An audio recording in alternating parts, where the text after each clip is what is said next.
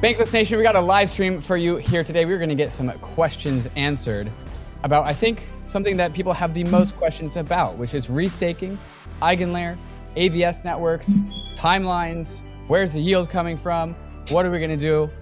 There's a lot of different questions I have, a lot of different questions that other people have, and I have sourced questions for the past 2 weeks from people around the crypto sphere, around the Ethereum ecosystem, both on Twitter, in my DMs, on Farcaster as well.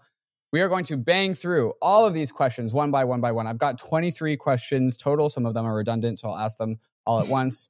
Some of them will be longer than others. Some of them will be very short. We're going to get through all of them. We're going to get you guys some answers to the questions that you guys have about Eigenlayer.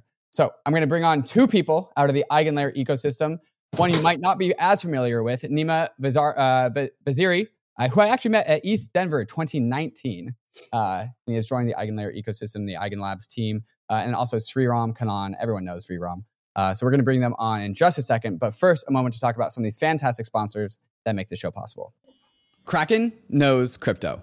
Kraken's been in the crypto game for over a decade, and as one of the largest and most trusted exchanges in the industry, Kraken is on the journey with all of us to see what crypto can be. Human history is a story of progress. It's part of us, hardwired. We're designed to seek change everywhere, to improve, to strive. And if anything can be improved, why not finance? Crypto is a financial system designed with the modern world in mind. Instant, permissionless, and 24/7. It's not perfect, and nothing ever will be perfect. But crypto is a world-changing technology at a time when the world needs it the most. That's the Kraken mission, to accelerate the global adoption of cryptocurrency so that you and the rest of the world can achieve financial freedom and inclusion. Head on over to kraken.com/bankless to see what crypto can be. Not investment advice. Crypto trading involves risk of loss. Cryptocurrency services are provided to U.S. and U.S. territory customers by Payward Ventures Inc., PVI, doing business as Kraken. Celo is the mobile-first, EVM-compatible, carbon-negative blockchain built for the real world.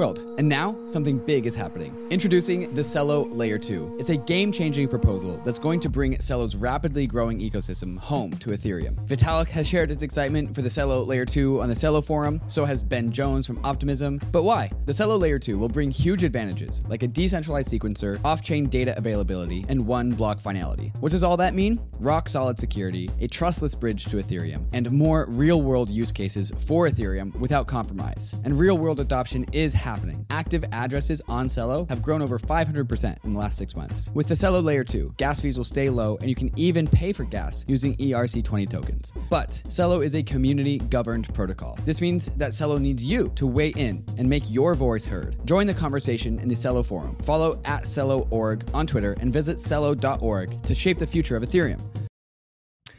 I'm joined with Sreeram Kannan, the founder of Modern Restaking. Sreeram, welcome back to the show.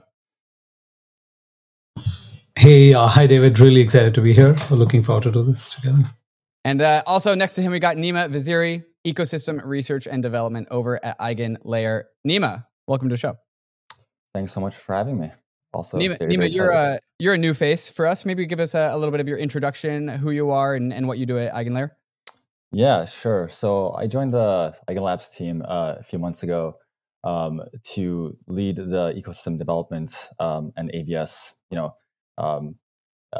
teams that have been interfacing with the protocol. Right before this, I was actually a research partner at Polychain, which is how I joined, which is how I got to know about the protocol in its early stages, and I just saw the ecosystem kind of flourishing. So I was super excited to hit up Sreeram and like, hey, what do you need help with? So I jumped on board. Beautiful. And I'm enjoying having you here because I think I want a lot of questions answered about the AVS ecosystem specifically. So I'll be directing some of those questions to you. Some of the higher level, more general stuff, I'm going to throw to Sreeram. And I think that's actually where we're going to start. This first question that I've got was actually, I think this is kind of a troll question, but I think it's a good place to start anyways. This is from Permaweave. Why should I care about it? Sreeram, why should we care about Eigenlayer? Different people care about Eigenlayer for different things. If you are a builder, it opens up an opportunity for you to go build new things without having to secure a trust network on your own. You can build arbitrary new protocols on Eigenlayer. That's why you should care about it. If you're a staker, you're staking in Ethereum, you're already putting your ETH at risk in validating the Ethereum protocol, might as well contribute security to other protocols and earn some rewards because of that. If you're a node operator, you're already running services for Ethereum validation or some other chain validation. One of the big problems as an operator is every new chain that you validate, you have to sell to a new community of token holders. With Eigenlayer, what we are able to do is the same community, many, many operations. So that's the value proposition to the operators. If you are building a rollup in the Ethereum ecosystem, you may be bottlenecked by cost and bandwidth and the economics. And EigenDA, which is on Eigenlayer, is a solution that we're offering for you. That's the value proposition to the different sites. Beautiful. A couple of these questions, or maybe some of them, will actually be in the same spirit, and so I'll ask them both at once. And these next ones, Nima, are going to you. Udai Suzuki, reblock.eth, and also Niski. First question, what are some unique use cases using Eigenlayer? And then the second question, it's unclear how much need there will be for AVSs beyond the early handful of examples. Where will the demand come from? I think the spirit of this question is, what are the flavors of AVSs? What are the different types of services that can come from these things? How do we even know that there is a there? Nima, maybe you can take this one. Yeah, sure. So, I mean, right off the bat, a few things that are uniquely enabled by the protocol, right? Let's just say bridging, right? The economic security that we're dealing with here can just enable much more secure protocols to enable cross-chain activities. The other thing that I'm personally really excited about is the idea of co-processors, right? Where you have some crypto economic bond, but in terms of what the actual functionality of the co-processor ends up doing, whether it's generic or hyper-specialized, that suddenly gets enabled by any L2 or even on the L1 itself, right? Those are just a couple ones. But in terms of another one that's like really interesting, I think, is what Witness Chain is doing, right? With the proof of location and the fraud proof network, right? You can tap into the power of the Ethereum network to effectively deploy a trust minimized fraud proof watcher, as opposed to having each L2 itself claiming that they're providing fraud proofing service for you as well. So I think that's going to make the community of fraud proofing any kind of optimistic system very much more robust. Mm-hmm. So one thing I would add to that is a little bit of a high level response. When people think of the modular paradigm is chains where integrated solutions for all the different things that need to be done on applications inside that chain. But the modular paradigm is, maybe there are different modules. Maybe there is a data availability module. Maybe there's a consensus module and so on. And normally when people think about the modular landscape, they think of maybe there are three modules, right? Maybe there is an ordering, maybe there is a consensus, maybe there is a settlement layer, a data availability, some very few handful of modules. Our vision is a little bit different.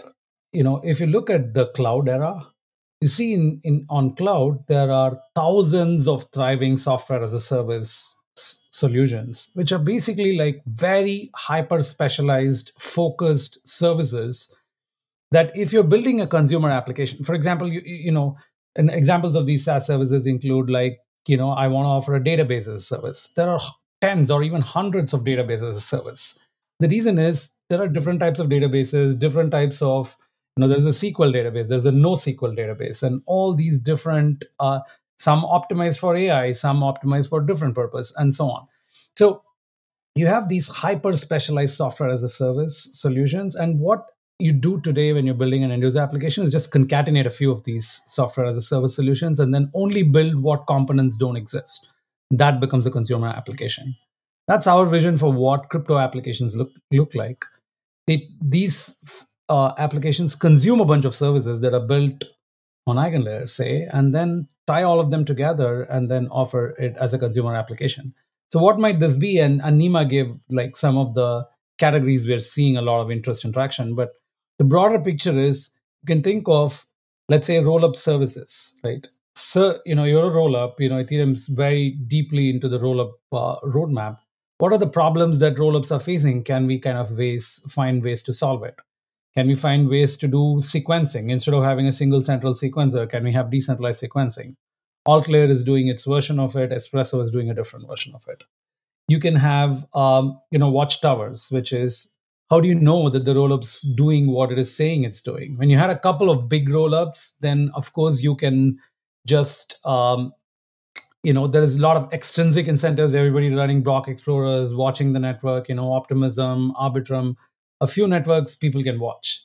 But if there are thousands of these networks, who's going to be watching? You need actually dedicated resources to be watching and incentives to make sure that they're doing the job that they're supposed to be doing.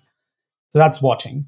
Then you have bridging, like there's fragmentation of liquidity across L2s. You guys have discussed this a lot in the show. So how do we solve it? Can we have instantaneous bridging across these L2s?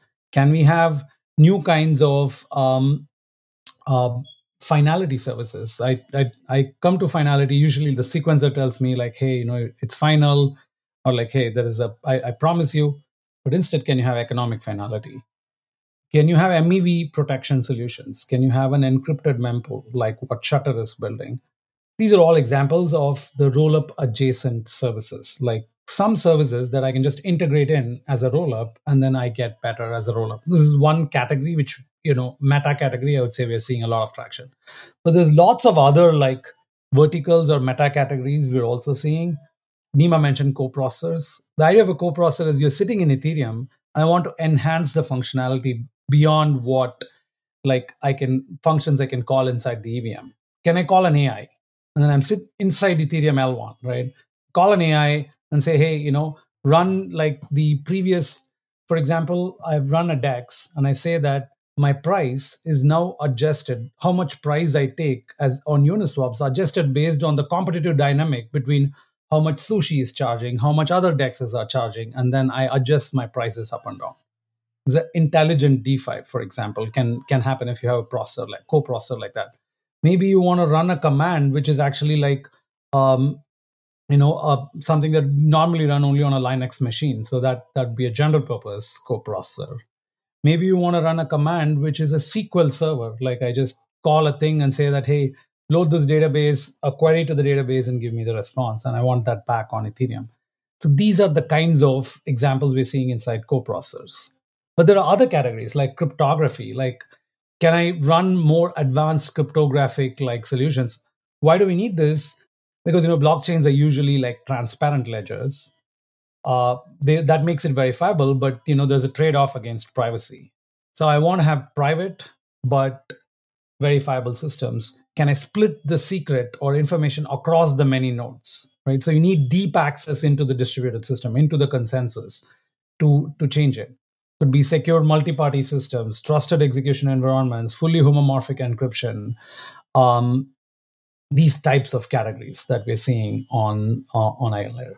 So these are some of the broad categories. The one thing which is we haven't seen built already, but we've seen proposals, is how to modulate some commitments on Ethereum L1 itself. All these other things are outside of Ethereum L1, but I'm a block proposer on Ethereum L1. Can I promise that I can do a pre-confirmation for a transaction I include in an L2?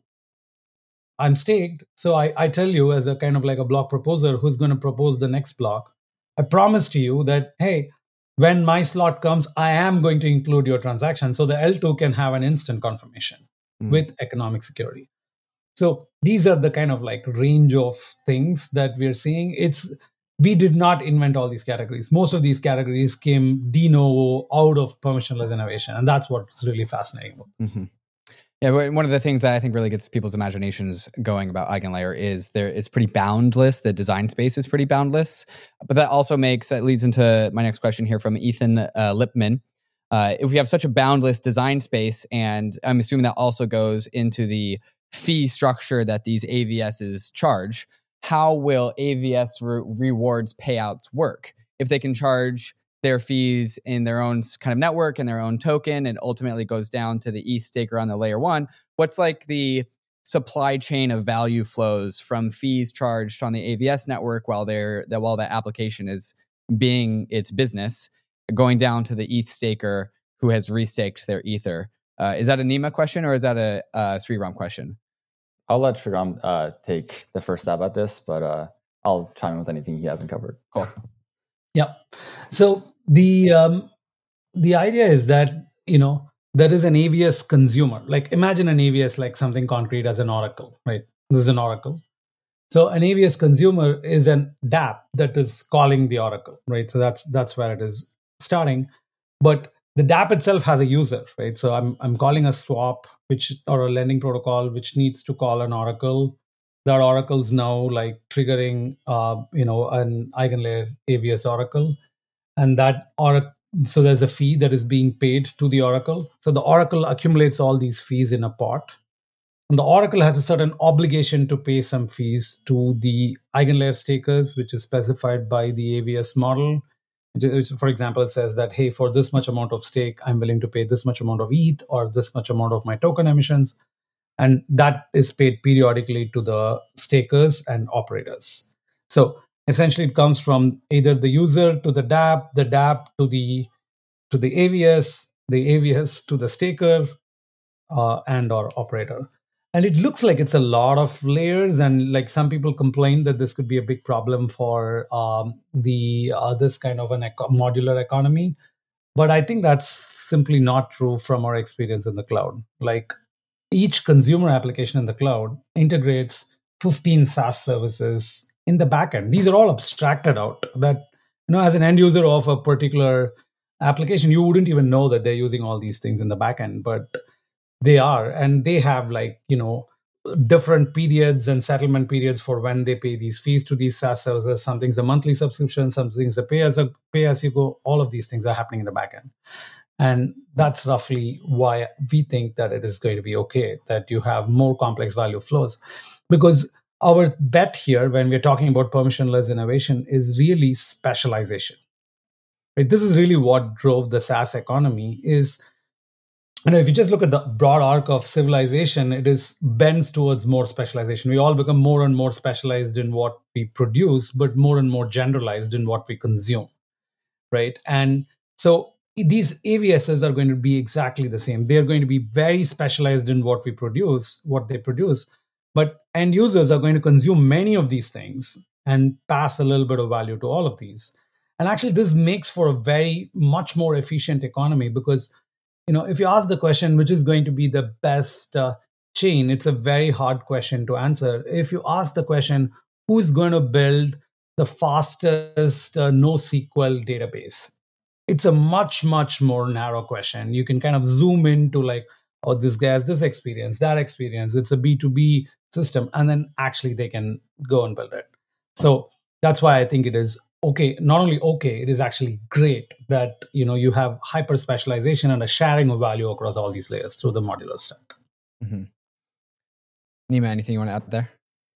I'm just fascinated by the fact that this permissionless market is going to enable all the various flavors of services. I just view it as we've seen distributed systems, these backend infra providers be able to do what they do over the past 20, 30 years, right? Except now you have this crypto economic angle attached to it, where you're building on a substrate that as long as there's a market for something, no one's going to be able to tell you can't kind of provide this functionality. So it's very exciting. Yeah. I think maybe part of the spirit of the question is that one of the reasons why everyone is getting excited about restaking is because we love Ether and we love staking Ether and we love the yields and we get more of it this way. But then there's also a tension, I think, maybe at least I suspect, in AVS networks that also have a token where maybe a lot of the economy in that AVS network is the token, and then that AVS network is paying in that token, but then the ETH stakers want ETH, not the token. And so in order to pay restakers ETH, that token has to be sold, which goes against the incentives of the AVS network. And also then are ETH restakers just collecting a bunch of tokens as the yield? Do you have any clarity that you can provide here on this one, Sreeram?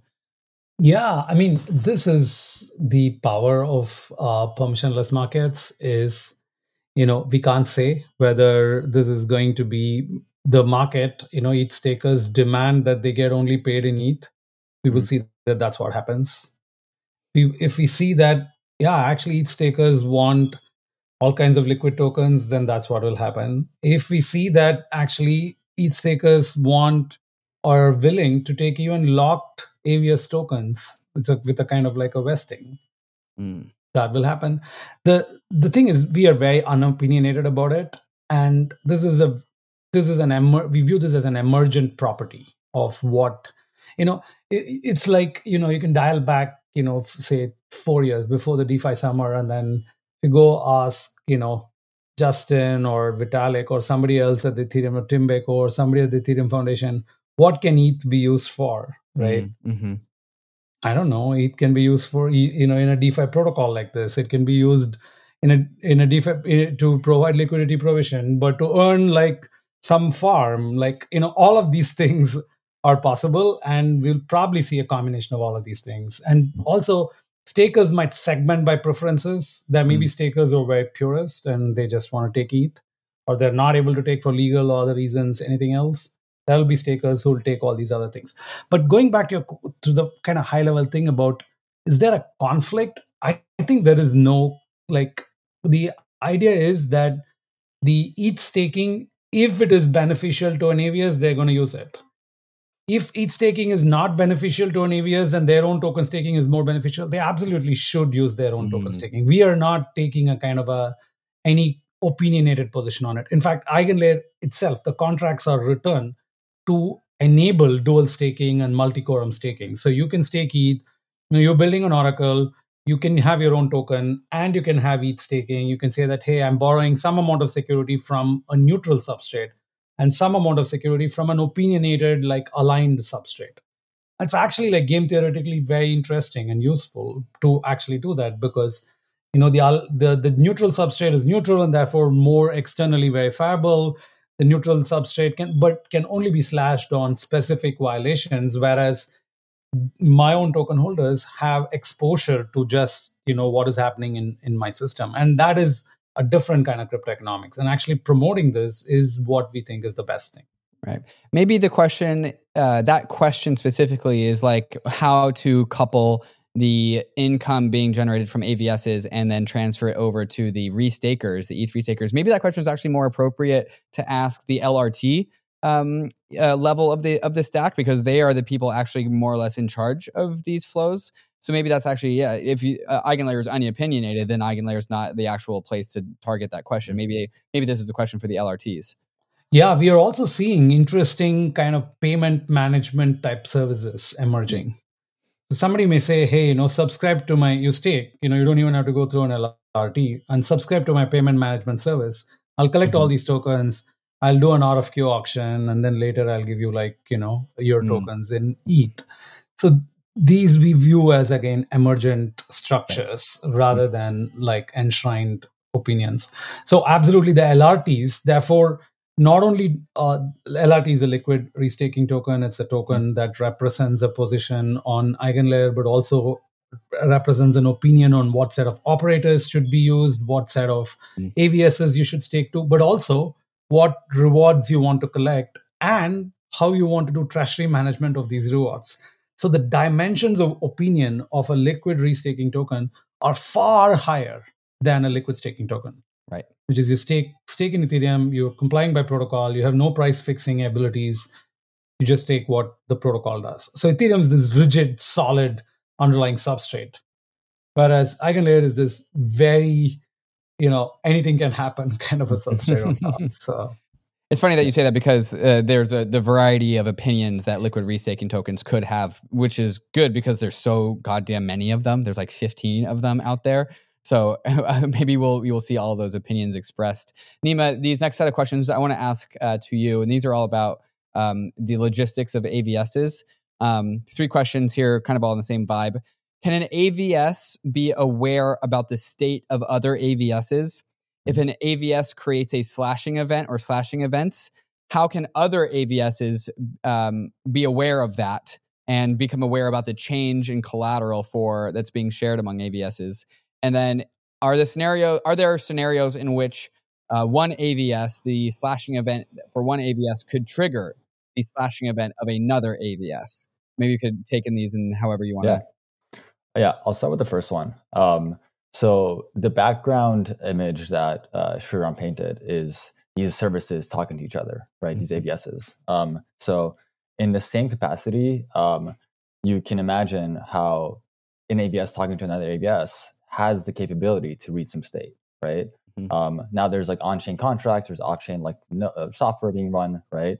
But depending on the exact nature of what is happening for an AVS, right? Sure, you can say like AVS A, their off-chain contract, whatever the operators are running, can watch for some state change on AVS B's contract, right? So there's no limitation in terms of like who is aware of what's happening, right? Which I guess leads to the second question a little bit, in that the design for slashing, which is a feature we're going to come out with later this year, are still we're thinking very thoroughly about how that's exactly going to work mechanically to reduce the risk as much as possible. But then again, if an AVS operator can read a slashing event on another AVS, right, it can choose to react to that under whatever kind of path or like behavior like they choose to implement. So it's nearly like almost entirely up to the application AVS developers' discretion in terms of how they want to take slashing as a mechanism and as a reactionary thing into account. I guess the third thing, which is can one slashing event have an effect on others, that would probably be a function, or it depends on how the slashing mechanism ends up working in its final version, right? And in the version that we're going to release. So, yeah. Yeah, I'll just add one thing to all of these things is all of these events are reported back to Ethereum. Eigenlayer is an Ethereum-centric system, right? So any AVS which is actually, there may be AVSs which don't interact on a kind of like a routine basis with Ethereum, but all of the AVS state is reported back to Ethereum on a periodic basis. Whenever it's reported, it's there on Ethereum. It's on the Ethereum contracts. So now like I can write a contract which is dependent on all these other things. Like for example, whenever a slashing is triggered on any AVS, that's going to be reported to the Eigenlayer core contracts. Because it's reported to the Eigenlayer core contracts, I can read from another AVS that, yes, that has actually happened. And so I can react to it on a much more instantaneous basis. So this is really why we think that having one coordination engine for all these services is the best architecture, rather than saying, hey, I have an LR. Let's say, so this is a misconception that people have, that, now that the Eigenlayer is there and it's allowing LSTs to stake, somebody else can build another layer which takes LRTs and then allows them to stake and so on. But the right architecture is actually a much more integrated architecture, which knows what's happening across all the different layers.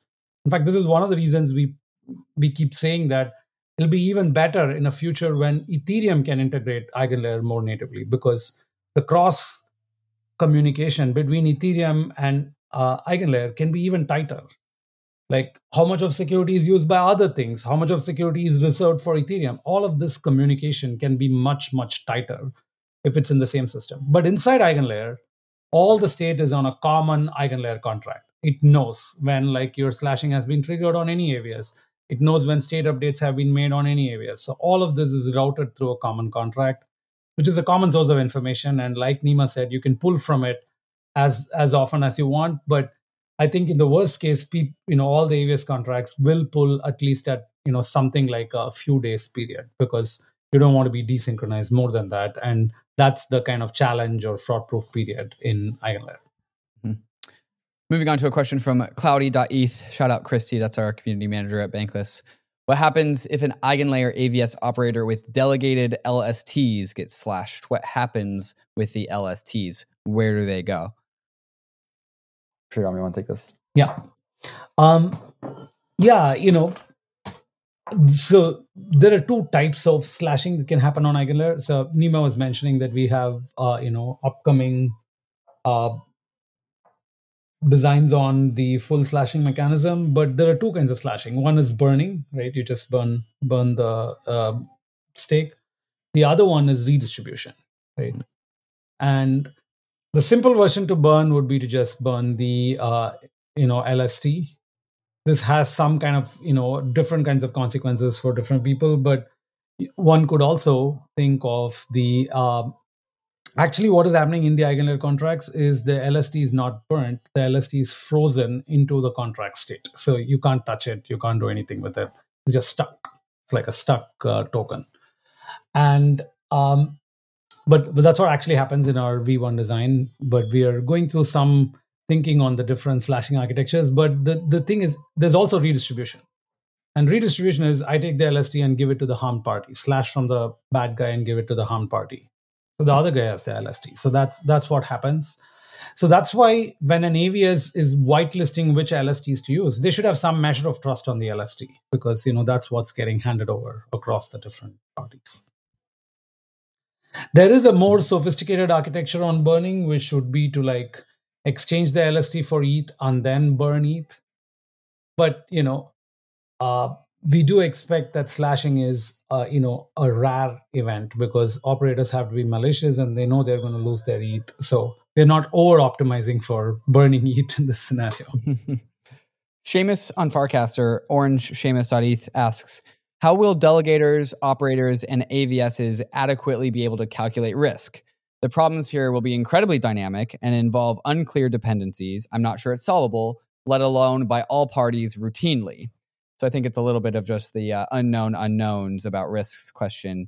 Nima, you want to take this one?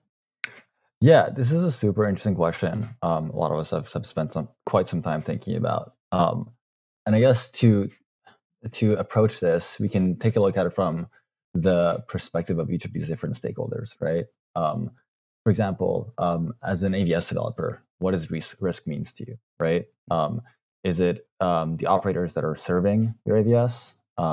Is it what LSDs they have delegated to them?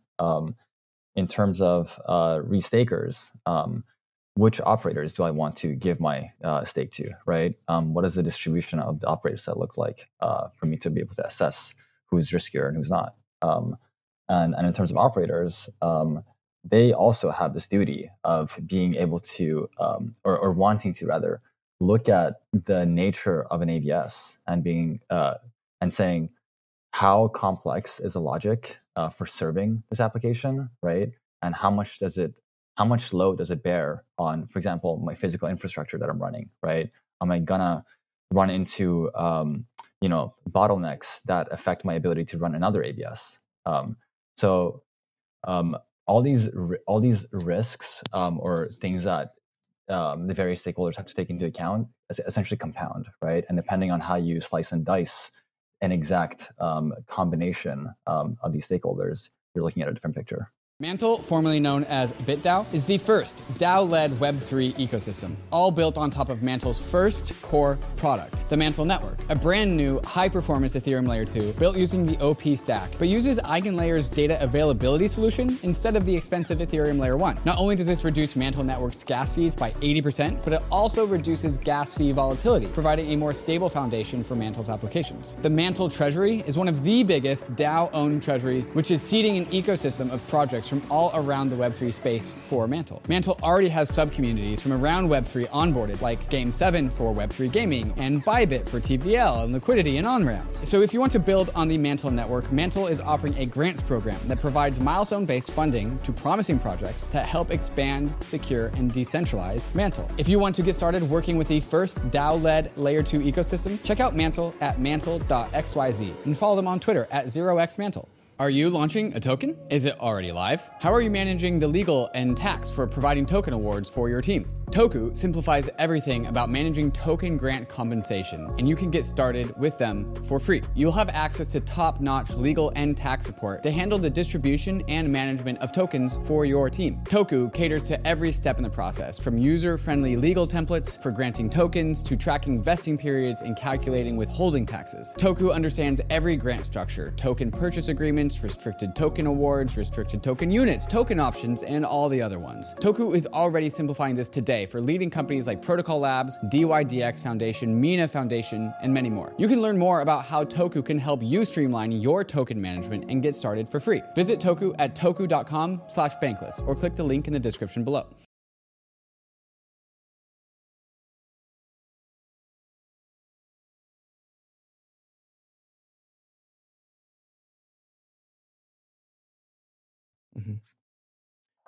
Moving on to a question from a token terminal. How do they, there might be no answer here. This might be a market forces thing, but we'll see. How do they see, you guys, Eigenlayer, see the take rate in the ecosystem? For example, $1 paid to buy an AVS, how many cents goes to restakers? How many cents goes to operators? How many cents goes to Eigenlayer? Nima, do you have an answer here? This is still like being thought out, and we're taking a lot of community feedback from what AVS developers like to see, what operators are comfortable with, like what ranges they think is reasonable across what type of assets. So that's because it's such a nascent space. It's still something like we're actively figuring out. Yeah, and that's where we're at. Yeah, I think there are dimensions of pricing, and that we are thinking through the dimensions also carefully. For example, pricing need not be only for stake. Pricing should also be for the complexity of computation. So we're thinking through like all the other systems that exist and see like how we can absorb some of the best practices from there, and also failure modes. For example, one of the things that happened in Cosmos interchain security is, operators are running these other services by taking a cut of the fee, other chains by taking a cut of the fee. And if the fee volume is low, you're expending a lot of energy, but you're not getting like that much fee. So, we should charge not only for stake, but also for computation. And when you're talking about stake, there are also dimensions of stake where, is my stake just going to be burnt for this because that's a different risk, versus is my stake going to be redistributed because there may be a different kind of incentive for that? Is my entire stake burnt when I make a mistake in an AVS, versus is only a portion of my stake burnt when I make a mistake in this AVS? So there's lots of different dimensions here, and pricing will have to reflect all of this. So it is still under active design on the specifics of how the payments get distributed across all of these things. Yeah, and to add on top of that, the reason why I said we're still so early in how this might look is because it's a problem that I think the broader industry is thinking about, right? When you look at Solana and fee markets, or the concept of the discussion around multi-dimensional fees, right? Like the notion of what a fee even is, around what type of resources, who is providing those resources, all of that is, it's just being explored. Yeah. Right. I remember that's still, I think, an ongoing conversation, even when we talk about resource pricing inside of the EVM as well. Right. Thady.eth asks, how long does it take to unstake? And then I'll add myself, why is there an unstaking waiting period at all? Sreeram, you want to take this one? Yeah. It takes 7 days to unstake today. And why is there a 7-day period? Is because when you stake and you provide security to services, what we don't want is you stake, you provide security to a service, attack the service, unstake, and then go swap and get out. Right? So unstaking should have a lag greater than the lag within which any misbehavior will be detected. Mm-hmm. That's why we have the unstaking period. But it provides unintended, and maybe not that unintended from our end, an unintended benefit, which is actually fund safety. So you stake a lot of funds in Eigenlayer, and one of the things you have to be worried about: what if it gets hacked? What if people just take all the ETH and go? That would be like an absolute disaster. One of the things that protects it is to withdraw any unit of money out of the Eigenlayer contracts is going to take a week. I know already you've queued the withdrawal. You have to wait a week. This slows everything down to human timescale. Monitoring, there is pausing, there is a security council comprised of 13 members who are outside the Eigenlayer core team. All of that can actually kind of come in and step in to do something in case there is a problem. But that's a kind of like an unintended side effect of the core reason, which is for fraud proofs. lcoco.eth writes great songs. Sometimes we put them into the roll-up. He asks, how big do we think the premium will be that AVSs put on solo stakers? Is there a good enough way to determine who is a solo staker? He's asking because there's this is the one way that I can see that Eigenlayer will actually increase Ethereum's decentralization. Sreeram, do you have an answer here? Yeah, what premium AVSs will put, like I said, we are like a little bit of an open market type project, so we don't know what will happen. But there are absolutely clearly, there are places where AVSs just want more decentralization than just one more stake, right? I want to sequence transactions for a private rollup. I want to do like where the high level heuristic is where I cannot attribute false and slash for them. More stake doesn't mean much, but many independent parties consistently verifying and coming to agreement is actually the benefit. So services which have that structure, imagine I take a secret and then spread it on like many nodes. If it turns out Coinbase is all these nodes, then I didn't like spread my secret to anybody. Like the guy has all the copies of the secret, so it's useless to like when I'm doing secret sharing, when I'm doing sequencing. Essentially, for any non-slashable false, I want to have a decentralized committee. And okay, so that's the types of things where types of AVSs where they would absolutely want more decentralized operators. The question is how much, so one question is how much premium, which I said, it's emergent from the free market. But the other one is how do you detect whether somebody is a solo staker? I think this is a harder question, but it's one of those questions where, Nima mentioned earlier, like one of the services building, which is a proof of location. And you have to be in many different locations, so there's a geographic diversity benefit, for example, that itself. So witness itself is an AVS, but there could be other AVSs which not only track like operator location but do something more opinionated. It could be an oracle that is basically a decentralization oracle, which looks at all the statistics of stake distribution, historic correlation with exchange wallets, all of these things, and then puts in like a Merkle root of these are the most likely to be decentralized. And this is not opinionated from the Eigenlayer point of view, but this is a service that somebody else can say, yeah, I trust this opinion, and therefore like I'm going to recruit stakers from this set or operators from this set. Again, emergent downstream rather than enshrined. Yeah. Something that I think is particularly interesting on this front is when you have solo stakers, irrespective of the kind of hardware that they have, right? One thing that we're noticing is a lot of networks rely on this component of a keeper or a relayer, right?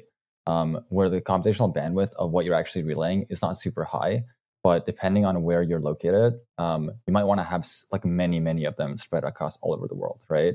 So the more of those you have within your system, maybe it's latency you care about, maybe it's like censorship resistance, whatever it is. If you can go through multiple routes from point A to point B through these, lightweight, maybe not even lightweight solo stakers, that's a very emergent property as well. Mm-hmm. I think maybe part of your guys' answer is that it's actually not necessarily being the binary of, oh, you are a solo staker, you are one person, but it's more about how much net decentralization do you add to the system when we measure decentralization in a variety of different ways. And because there is no good way of just like being a solo staker actually is only one bit of information. Like there's other bits of information there. Okay, so there's 4 questions here. They're all about the same thing. We kind of have touched on this, but I want to dive headfirst into the subject. Genia asks, how do they respond about the risks of restaking being a daisy chain of potential risks? Clairvoyant asks, what doomsday scenarios have the team simulated or envisioned? Chainlink God says, how does or should the Eigen restaking ecosystem approach risk management, particularly managing the second or third order effects of LRTs, LRT-Fi, cascading slashing conditions, AVS selection priorities, leverage caps, etc.? And lastly, what's matter CFA says, it looks like a lot of rehypothecation in TradFi. How do you quantify the risk? I think this is what people's like first gut reaction goes to when somebody explains what restaking is. Like, oh, you take your ETH and then you stake it again. And then you can also keep on doing that over and over and over again. And people are like, oh, okay, great. So like, cascading liquidations. What I'm sure you guys have answered this many times. What's like the simple way to explain the scenario here. Not that this isn't a risk, but just like how do we provide more knowledge about what's going on? Yeah, I think there is. We put out a detailed risk document, so I think that's maybe a good place to point it. We can put it up on the I'll put it YouTube up on link afterwards. I think that'll be awesome. But the high level thing is, number one, thinking of, I think the term restaking is what throws people off. Mm-hmm. If the exact same concept, for example, already existed for many years in Cosmos called interchain security, right? It's called interchain security, so nobody thought of exactly the same questions. But here's the thing, that when you stake, so the right way to think of this is shared security. So imagine there are 1,000 protocols, each of which can have $1 million staked. Okay, so this is one world. Another world, and you take the same fees and then now aggregate them into a $1 billion pool, which is restaked across 1,000 protocols. Which world is better? Let's say in the first world, to attack a protocol, you need $1 million capital. And then if you do attack it, you're probably going to lose half of that 1 million or something like that. In the second world, to attack any one protocol, you need $1 billion capital. When people are comparing the two scenarios, usually what they're doing is they're thinking there are 1,000 protocols with $1 billion each. And then on the right side, there is 1,000 protocols with $1 billion restake. But that's just not the right comparison. At the same fee parity, if there are 1,000 protocols each paying a certain fee to maintain $1 million stake, you pay the same fee, you can actually sustain a $1 billion in a shared security model. So security is growing as you get more protocols. It's a very obvious thing once you state it like this, but that's what's happening. Okay, so you have much bigger security that is supporting all these things. Okay, now you do lose something in the second world. So the second world is better in the obvious sense that to attack any one protocol, you need 1 billion. But there is a little bit of a deficiency in the second world, which is there is no unique attribution of this 1 billion to any one protocol, or how much is going to each protocol, which is what is leading to all these questions about, I don't know how much I'm getting. There's a lot of risk and all of that. And the way we solve it is by a principle we call attributable security.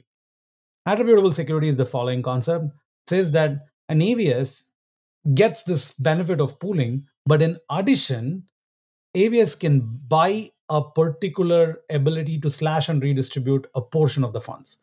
Let's say AVS 1, out of this $1 billion slashable, AVS 1 buys $25 million worth of attributable security, which means if something goes wrong on that AVS, the Eigenlayer protocol maintains this complex calculation, which is what people are thinking, how is this going to happen? This is going to be in protocol, in the Eigenlayer protocol, maintains what we call a solvency calculation.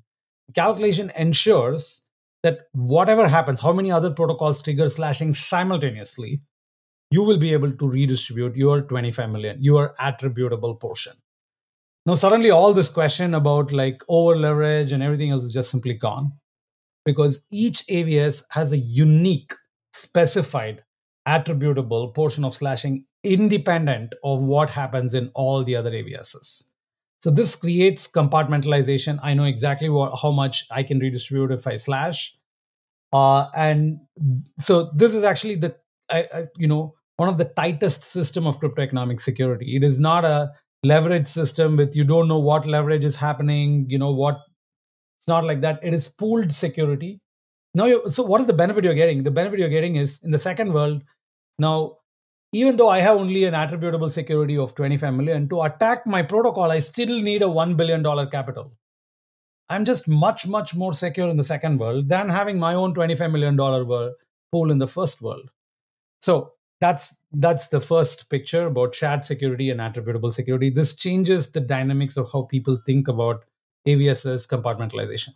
So another point is between Eigenlayer. So we can do this inside Eigenlayer, but to do this between Eigenlayer and Ethereum, because we don't build Ethereum, so we have limited interfaces to Ethereum.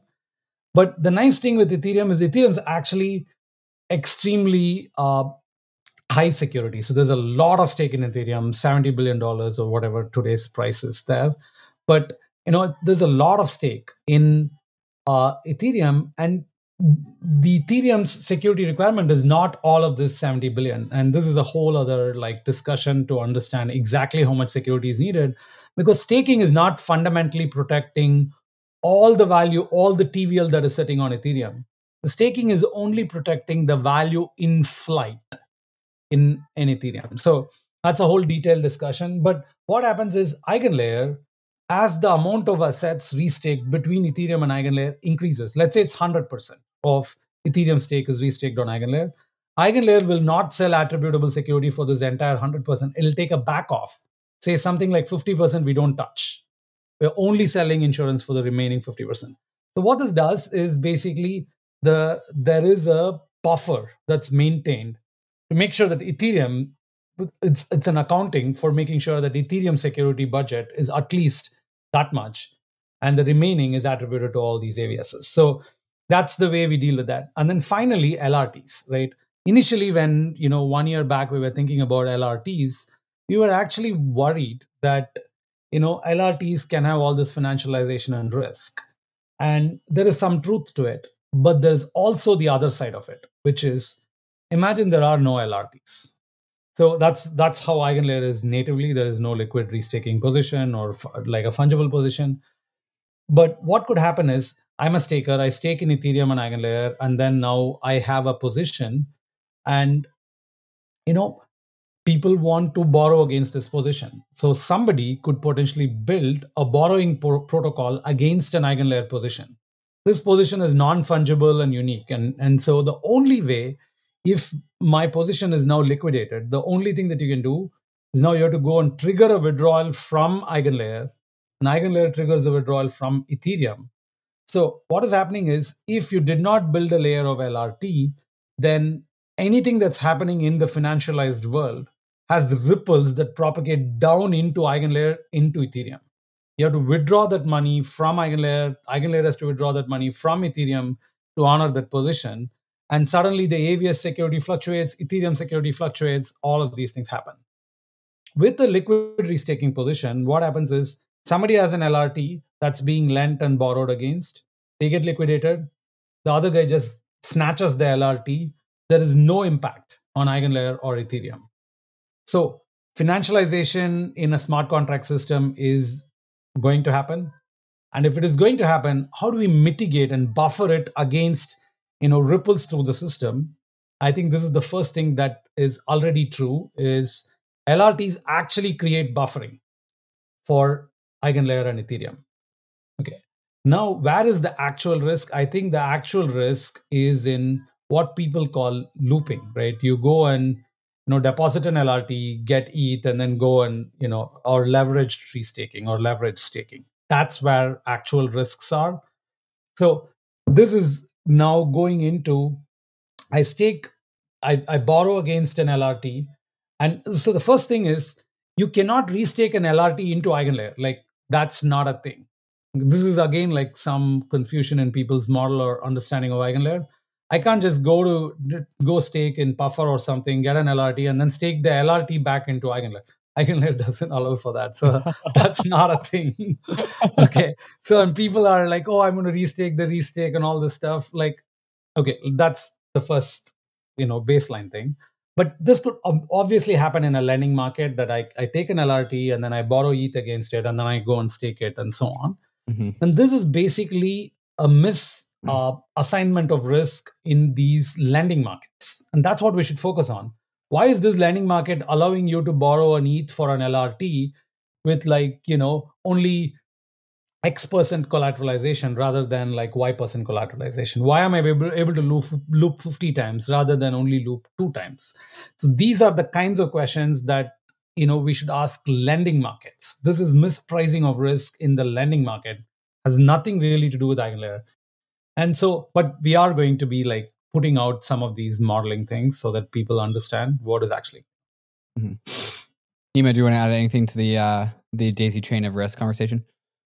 The 2 points were pretty much what I was going to say. So beautiful. Okay. Just one more thing on that is smart contract risks, which we didn't talk about, right? Like I talked about earlier when talking about the withdrawal lag, that The eigenlayer core, each state is one way it is protected is because of the withdrawal lag, because there is a time to pause and do security council interventions and all of that. But on the AVS slashing, AVS could have a bug in the slashing contracts that is really only buffered by the veto committee.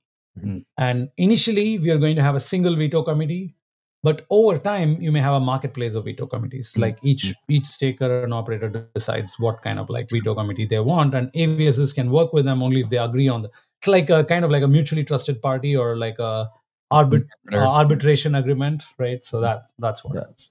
Actually, one thing I would say in this discussion is there is probably a misconception around how operators view their position in the ecosystem, right?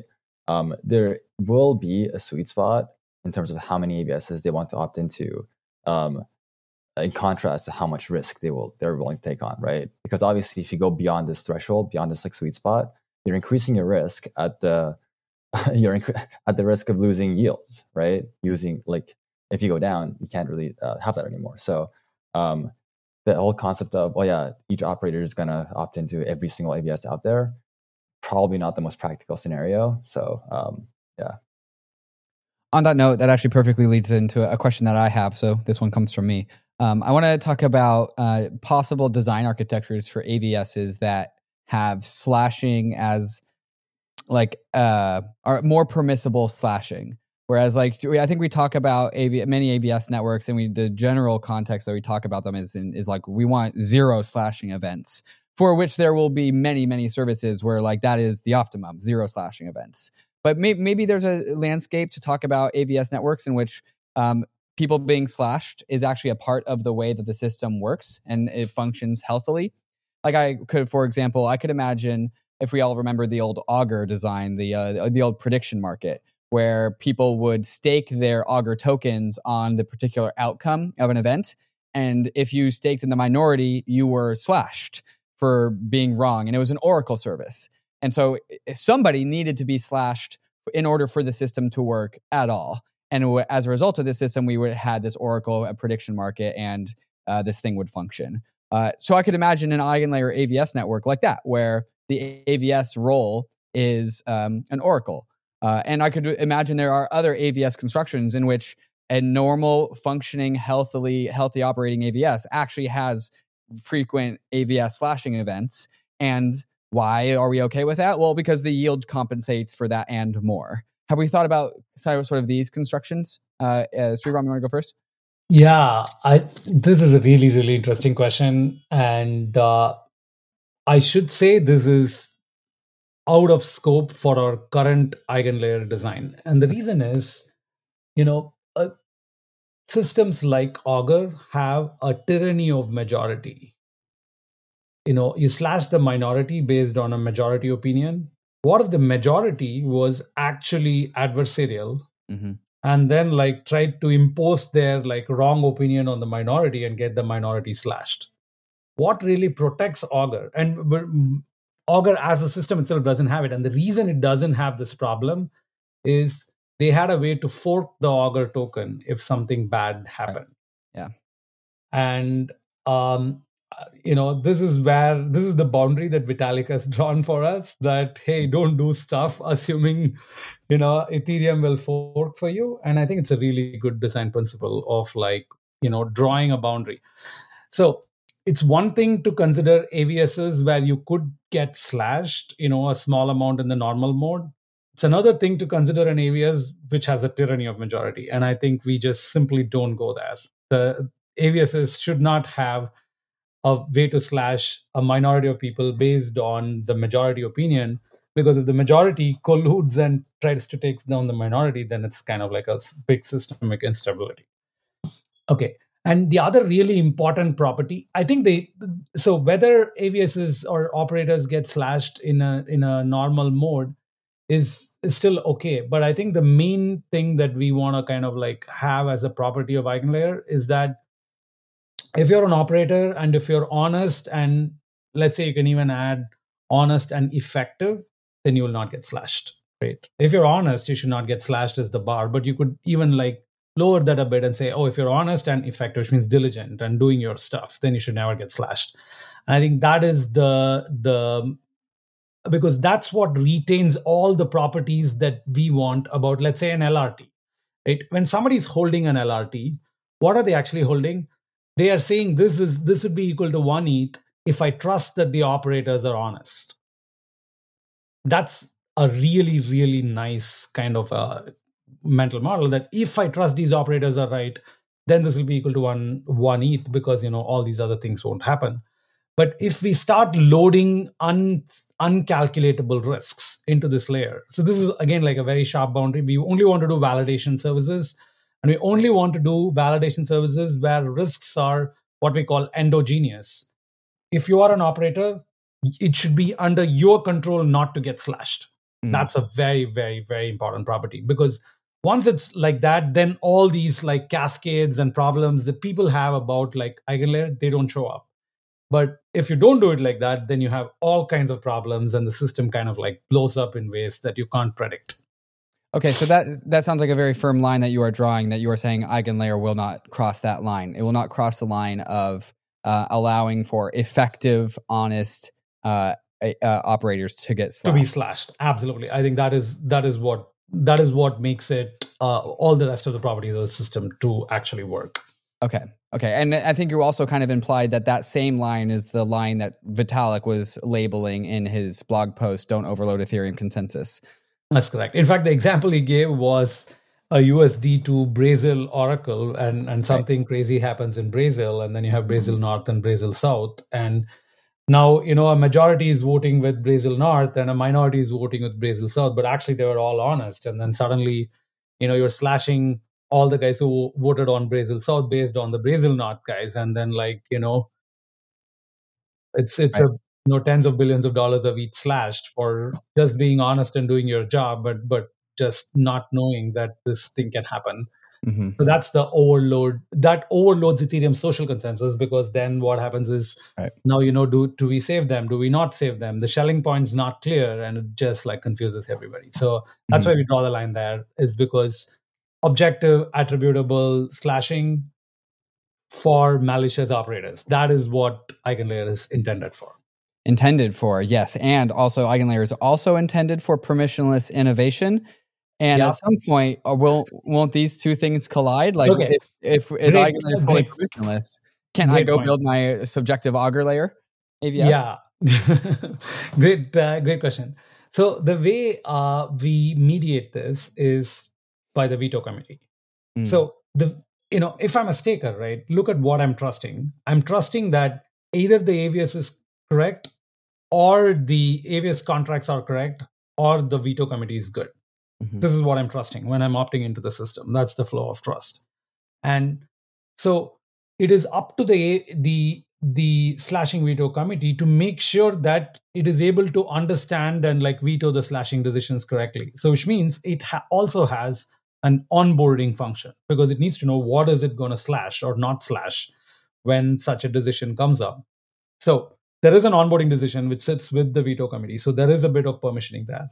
But over time, like I said, we're going to have not one enshrined veto committee, but intersubjective veto committees. Each of them, there can be different groups that different stakers trust, and they mediate different different AVSs.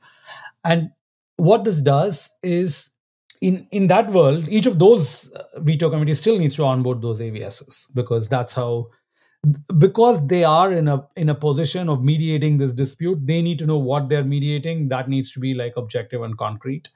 And to the users of the AVS, you need a kind of like a clear understanding when you will, get slashed and when you won't get slashed. And the problem with the majority kind of so in a permissionless world, it's possible that some veto committee, onboards services which have this kind of properties.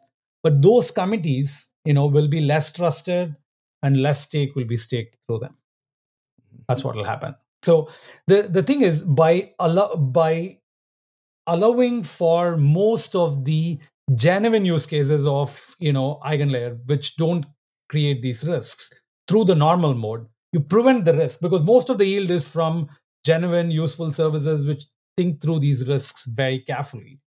And somebody is going to build these things which don't think through this carefully. And we want that to be exposed to the staker. And the way it's exposed to the staker is none of the big slashing veto committees are going to onboard that AVS. Now I have to go and trust some other random veto committee and like, hey, why are you doing that? So that is how we stratify risk and make sure that people understand what they're opting into. Beautiful. That actually has given me a ton of clarity about this whole system. Getting back onto the questions here as we wrap up, getting closer towards the end, I'm going to put these two questions together. Arun asks, will they eventually switch to their native token staking to secure the network, or is it always going to be staked ETH always? And also Green Curry asks, what's the point of the token? So now we are getting into the theoretical Eigenlayer token.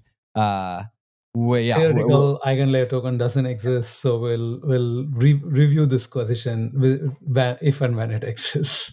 All right, so we're punting on this question. That brings me to my next. But just one important thing: the reason we have ETH staking as the kind of central thing in Eigenlayer is, this is important to understand. For I see a lot of people, for example, asking, hey, when you have a lot of different DA layers and fees go to all these DA layers, what is the role of ETH? Mm-hmm. And I just want to take a minute to answer this here. And the role of ETH, in our view, is ETH is the money that is programmable, right? You have the famous phrase, programmable money, right? So ETH is programmable money. And what that means is as ETH becomes programmable money, it goes into all these different rollups and layer 2s and other places where it is being used. And because these are different, necessarily distinct zones, when a lot of the risk is now priced in ETH, right? For example, I move value between one rollup and another rollup, that is priced in ETH. And then you ask, what is the right collateral to secure a bridge which moves ETH from one chain to another chain? That collateral should be like ETH or ETH pegged as closely as possible. And so the fundamental role of ETH is ETH becomes this money that goes into all these different chains and actually doing something interesting there. But then what Eigenlayer augments that is with, if I want to move this risk around, you want to buy insurance or security in the same unit, right? Like if all my liabilities are denominated in USD, I might as well get credit in also USD. Like that is how I match, is the lowest volatility peg. If I'm moving ETH around on all these rollups, but I have insurance in some other token, then there is a relative volatility of the token to ETH that I need to price. And that just makes it more expensive to have other tokens of security for moving around ETH. But that could be other things that are happening. For example, USDC becomes the dominant unit in all these different chains. It's a different world. And in that world, somebody may say, I want to stake USDC to secure, a USDC to USDC transfer because that is the closest volatility peg between that. So again, we view this as emergent, market dynamics. Mm-hmm. And that's why even in Eigenlayer, we are initially focusing a lot on ETH staking, but who knows, OP token can be staked. And, for an OP token like sequencer, ARB token can be staked for an ARB token finality and so on. So these will all be happening also. But I think the fundamental role of ETH as money is what makes ETH as collateral ping pong each other to create this very powerful network effect. So that's our vision there. Would you say ETH is like the bootloader for the Eigenlayer system as an asset, and then other tokens like ARB for Arbitrum, OP for Optimism can then kind of enter the game when the system is ready for it? I think that's possible because many of these different systems may want, for example, the way they might start off is they say like dual staking with ARB and ETH. But unless the belief is that any of these other tokens acquire the moneyness that ETH has been able to acquire, risks will be primarily denominated in ETH, and therefore ETH as collateral still dominates in terms of utility. But there'll be other tokens staked for purely like alignment and other purpose, and they are the team that build it. They have to choose what token needs to be staked. So that is absolutely going to be a free market. Right. so long as ETH is the money of the metaverse, this is probably where it's going to go moving forward. If the metaverse demands something else, Eigenlayer will serve that demand. Cool. Last questions, 2 more questions. Gabriel Haynes, we all love Gabe. He asks, of course, when theoretical token? That's the answer. Okay. All right. David, me, asks, when mainnet? Oh, yeah. Early Q2. Early Q2. All right. Is there any other questions that's the end of my questions? Are there any questions that you guys wish that I had asked? What questions should I have asked? The questions around risks were really good. So, another time maybe there's an opportunity to dig into just like, in a detailed discussion on some of that, because I see a lot of people don't understand the models clearly enough to know what is actually happening. Mm-hmm. But I think they were really good. Some of the discussion around, for example, can you have an Augur Oracle? I think your questions around that were really awesome. All right, guys. Well, if that's all the questions, which it is, I really appreciate Nima. It's good to reconnect, and I'll probably am I going to see you at ETH Denver? Absolutely, and a lot of the team from Eigenlabs actually. Oh yeah. Sreeram, I'll definitely see you at ETH Denver as well. Absolutely. Yep. All right, Bankless Nation, you guys, thank you so much for coming on and answering all of these questions from myself and the community. I feel much smarter about Eigenlayer. Bankless Nation, you guys know the deal. Crypto is risky. Staking is risky. Restaking is risky. You can lose what you put in. That was a terrible pun, but we are headed west. This is Frontier. It's not for everyone, but we are glad you are with us on the Bankless journey. Thanks a lot.